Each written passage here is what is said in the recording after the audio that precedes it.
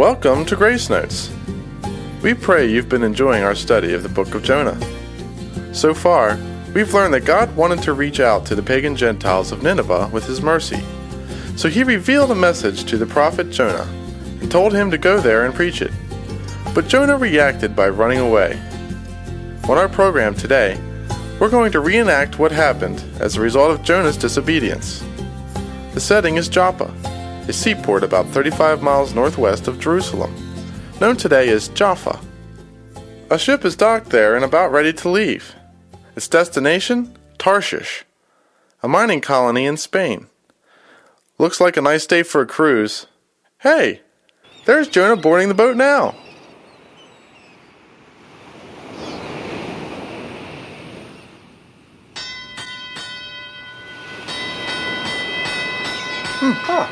Ticket, please. This boat is headed for Tarshish, isn't it? Sure thing. And what a beautiful day for a cruise. Let's see. Your bunk is on the lower level? Well, there's not much of a view from there. Why did you choose it? I want to get as far away from God as I can. Just show me my quarters, please. I'm tired. Okay, well, follow me. Hey, did you see that guy that just boarded? Yeah, it looks like he's got quite a story to tell. He didn't even stick around while we set sail. Went right into his cabin, like he wanted to hide or sleep off whatever's bothering him. Yeah, he told me he's running away from his God. Oh, he's a strange one, all right. He's got a dark look in his eye, a kind of bitterness. What do you think happened to him? I don't know, but, hey, let's get busy with those sails. Looks like it might not be such a nice day after all. I see some storm clouds on the horizon.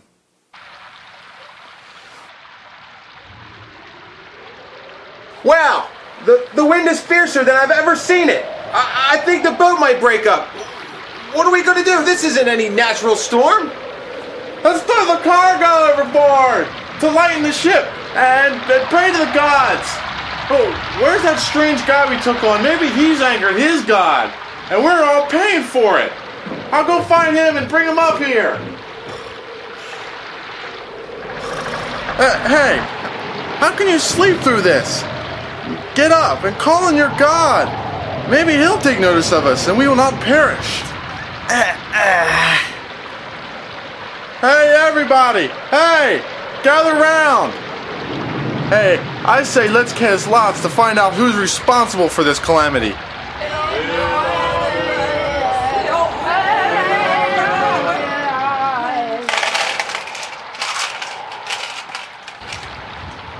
Hey, Jonah, looks like you drew the marked pebble.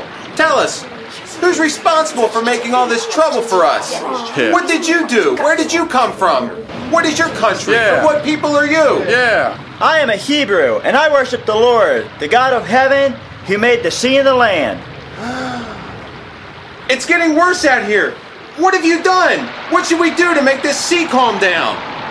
Pick me up, throw me into the sea, and it will become calm. I know it's my fault this great storm has come upon you. No, we can't. You'll die for sure. We'll just keep on rowing. Maybe we can reach land. It's no use. Let's pray to Jonah's God. Didn't he say he's the God of the land and sea? Oh Lord, please don't let us die for taking this man's life. Don't hold us accountable for killing an innocent man. For you, O Lord, have done as you pleased.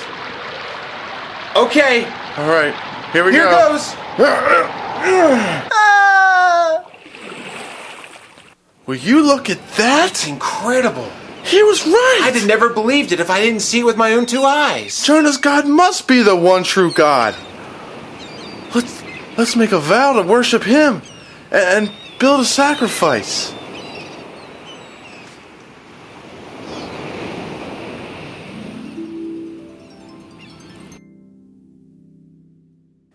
Were you there? I was.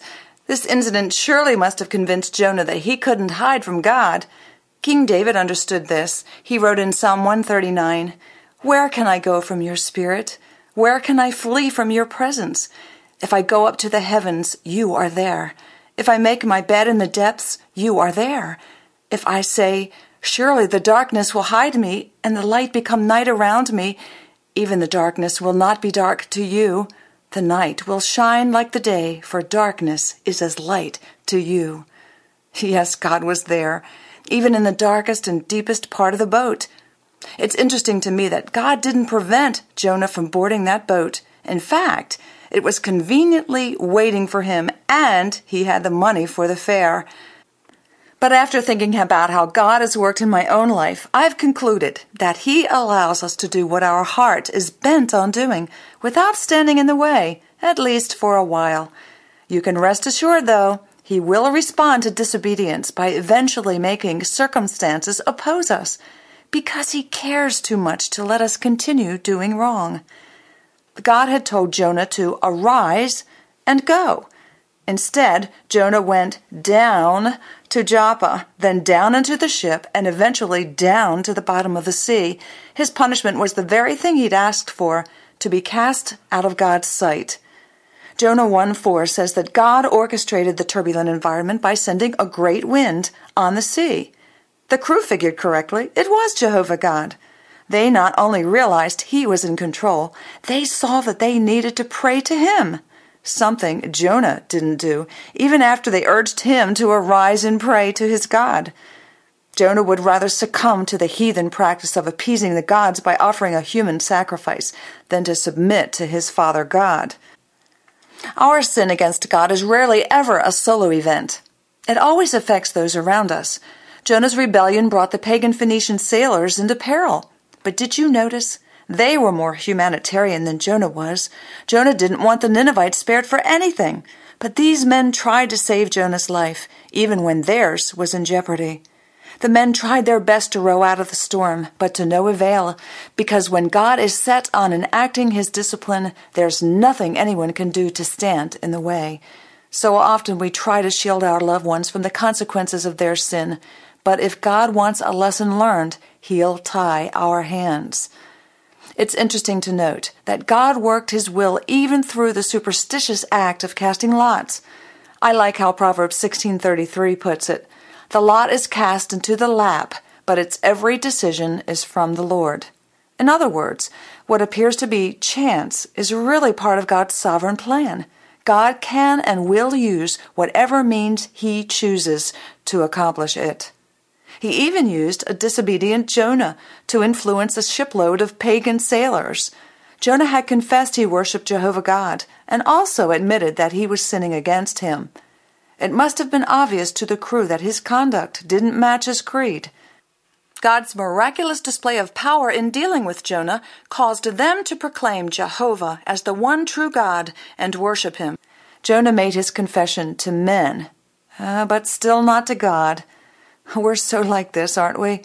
Oh, it's much better to go to God and repent than to keep on talking about our sin.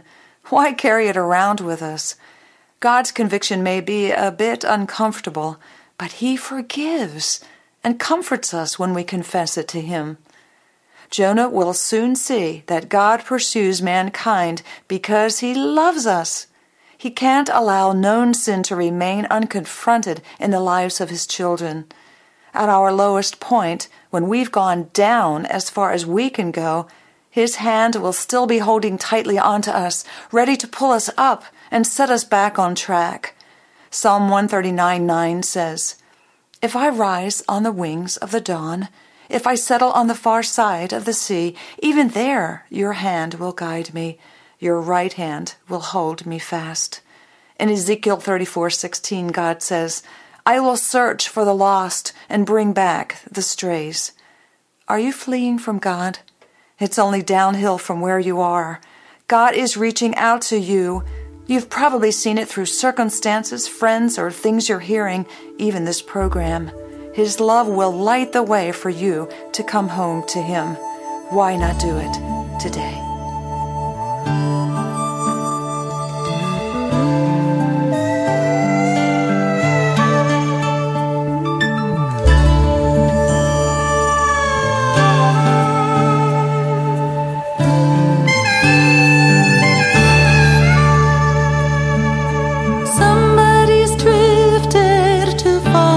Shore, night has fallen, searchlights calling.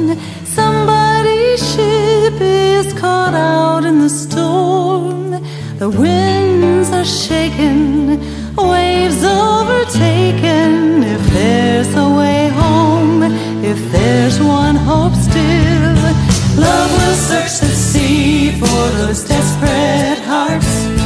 Love will be the guide through the wind and dark. Love will light the way for a homeward start. If there's one hope still, love will.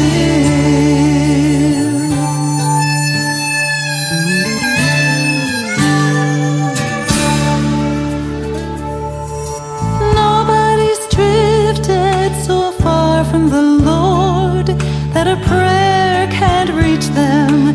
Love won't teach them. Nobody's heart is so hardened or torn that the kindness you send them won't soften and mend them. If there's a way home, if there's one hope still, love will search the sea for those desperate hearts. Love will be the guide through the wind and dark. Love will light the way for a homeward start. If there's one hope still, love will. Strong tides are pulling them out to sea. Jesus, the lifeline, will set them free. Love will search the sea for those desperate hearts. Love will be the guide through the wind and dark. Love will light the way for a homeward start. If there's one hope still, love will search the sea for those desperate hearts.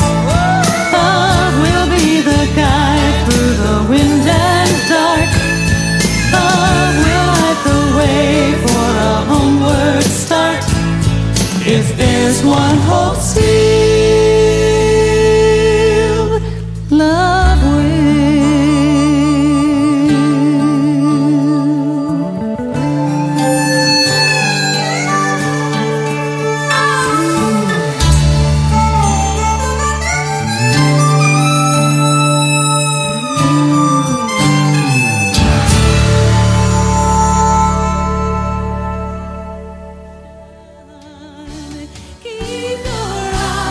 Keep your eyes upon the cross. It will guide you when you are lost. It will shine in the night, a beacon of your light. Keep your eyes upon the cross. Oh, it will shine in the night, a beacon of your light. Keep your eyes upon the cross.